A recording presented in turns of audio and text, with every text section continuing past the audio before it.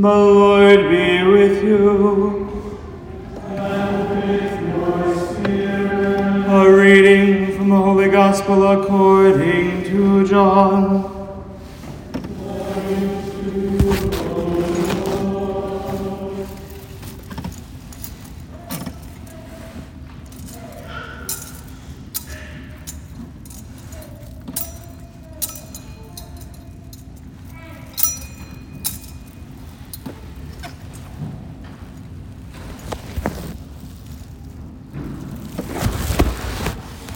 Jesus raised his eyes to heaven and said, I pray not only for my disciples, but also for those who will believe in me through their word, so that they may all be one, as you, Father, are in me, and I in you, that they also may be one in us, that the world may believe that you sent me.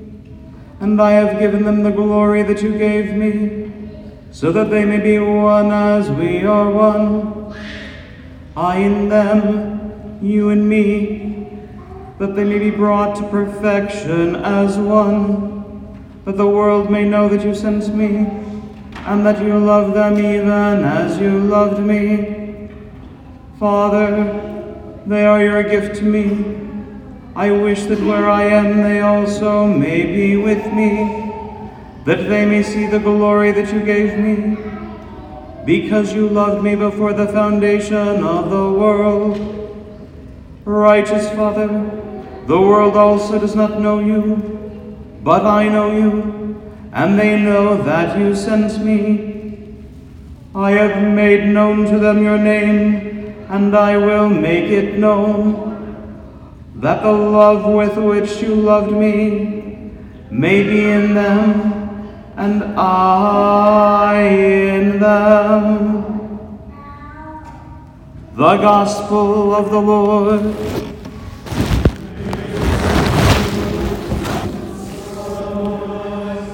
Have a seat.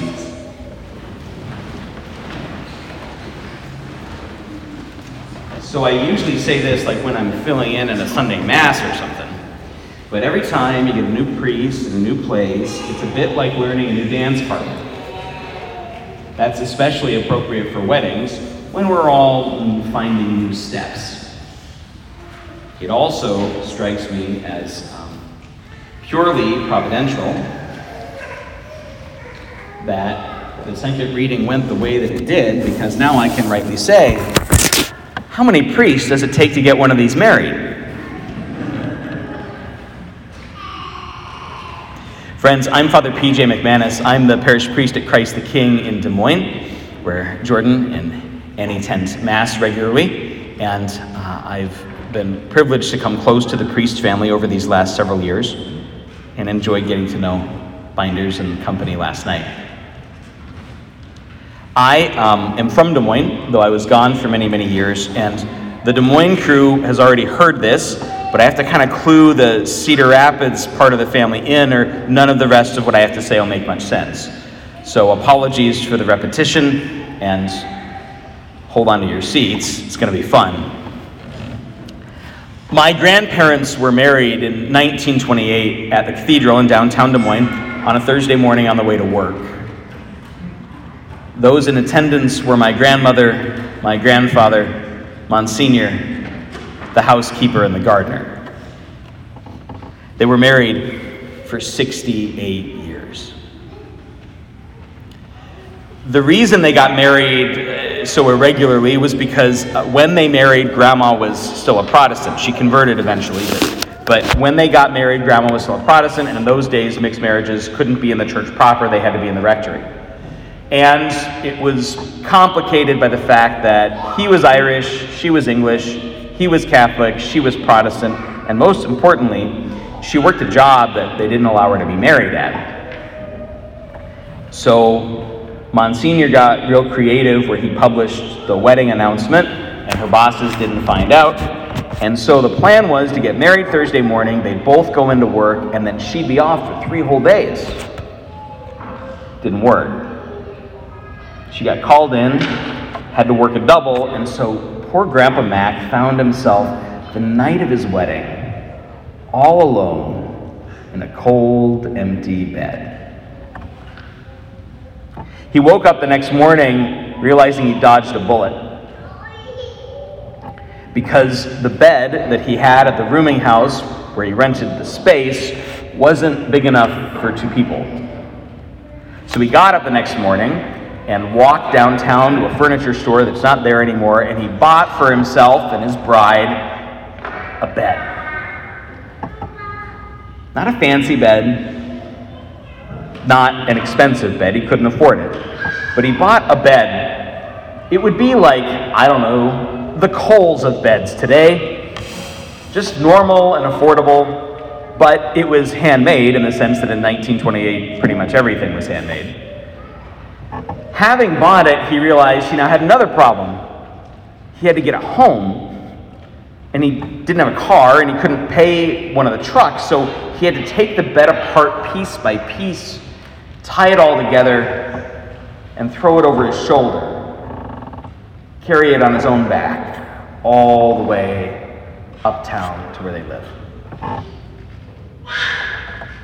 want you to look around this beautiful old church right now and note the Stations of the Cross that are hanging on the walls of the nave. There's a reason the stations sit in the nave, the part of the church where the people sit, as opposed to the sanctuary. It's not because the priests are better than the people. Priests are one of the people, just have special things to do. But the reason the stations are out there is out there in the world where we live and sweat and suffer in our daily lives, we experience the Lord's cross.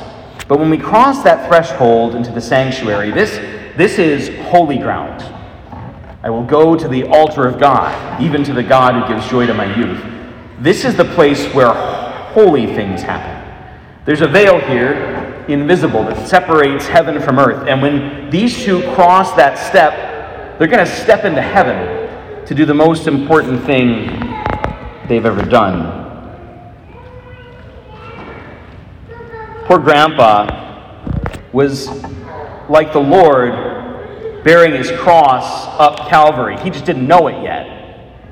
Like Isaac bearing the wood of the sacrifice, he then had to build the altar on which he and Grandma would offer the sacrifice of their lives every day for the next 68 years. 3 children were born on that bed, presumably conceived too, though we're not going to press that one. One of them died on that bed and was waked there. 35 years or so of late nights, crying babies, sick kids, grumpy spouses, all on that bed.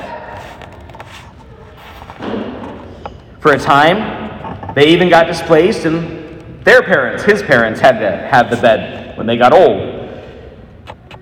Then, when my grandparents got older, my dad married, and that bed became their wedding gift to him. It was the bed on which my parents slept for my entire childhood, till my grandparents moved back in with us. They died on that bed, both of them. Later, my mother too. It was gifted eventually to my sister, and now it waits in the rectory till I have a niece or a nephew old enough to use it. 100 years of life and death, of joy and of sorrow, of lovemaking and reconciliation, right there on that bed. And I tell this story, not quite every wedding, but most of them, because this is so potent a symbol for me, a kind of natural sacrament. And so my question for these two, but for all of you that are married here today, is simply this. What you gonna make your bed? What's going to be the inheritance you pass on to your kids, not in terms of furniture, which nobody will remember 100 years from now, but 100 years from now, you have a grandson who's a priest, this kind of priest, not just the last name. And he's trying to teach people what it means to be married, not from what he learned in a book at seminary, though the books are important, boys, so don't skip on homework, but what he could only learn from you, from his own family. And it's the only hope he has, really, of ever being a halfway decent priest. Because the same skills necessary to be a good spouse are what are required of us in our care for you.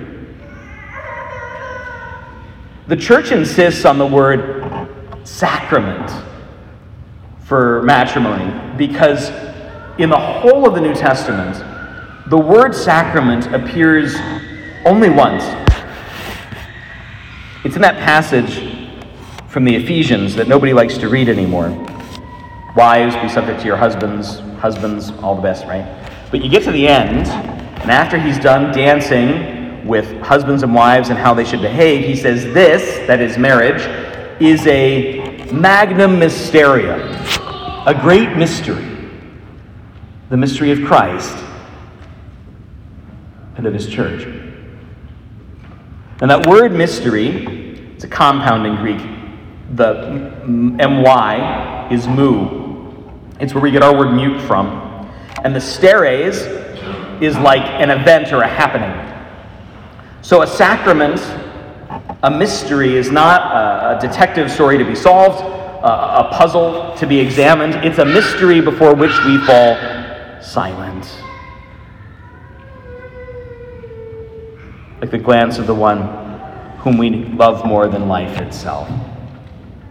And the reason that the Latins chose to translate it as sacrament was because sacraments, sacramentums, were oaths that Roman soldiers would swear to their superior officers. They'd lay their hands in the superior's hands just the way we do when we get ordained today, and they'd swear an oath that basically said if they deserted the army, they gave permission to be killed. Desertion was hugely common in the ancient world, and so this was seen as so brave, so courageous a move that even prisoners would fall silent at the courage of their captors, officers at the bravery of their soldiers. So make no mistake, what you do today, if you do it honest, is a brave thing. It takes courage. Not just in the sort of culture war sense that it takes courage to get married in a traditional way when that doesn't happen anymore and we're told it's bad. That's all true. But it was brave to get married before that too. It takes courage to get married because it takes courage to trust God sufficiently that He would actually make somebody willing to put up with you. Both of you. It takes courage to trust God sufficiently that He'd designate someone just for the sake of sanctifying you, of readying you for heaven. And it takes more courage, not less, as the days and years roll by, to trust that the one that has been given me to complete me in the best sense, to sanctify me, to perfect me, actually has my back. Really means my best, has no greater aim in life than to see me become a saint. That is a mystery worth falling silent over. That's a cross worth bearing up every hill. A sacrifice worth offering on every altar. The Lord says today, right, that we're to be sanctified and perfected in Him so that they, that is the world, might know His oneness with the Father. The reason marriage is a sacrament, the reason marriage was a kind of sacrament even before the Lord instituted them the way we recognize now, is simply this. There is no greater sign of God's love for us than you. Today, your parents, and your grandma, siblings, and friends,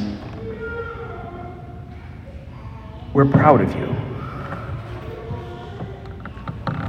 I'm proud of you because you're brave and because you're willing. And because I know that as you say these most important words, you will give your life away and receive everything in return.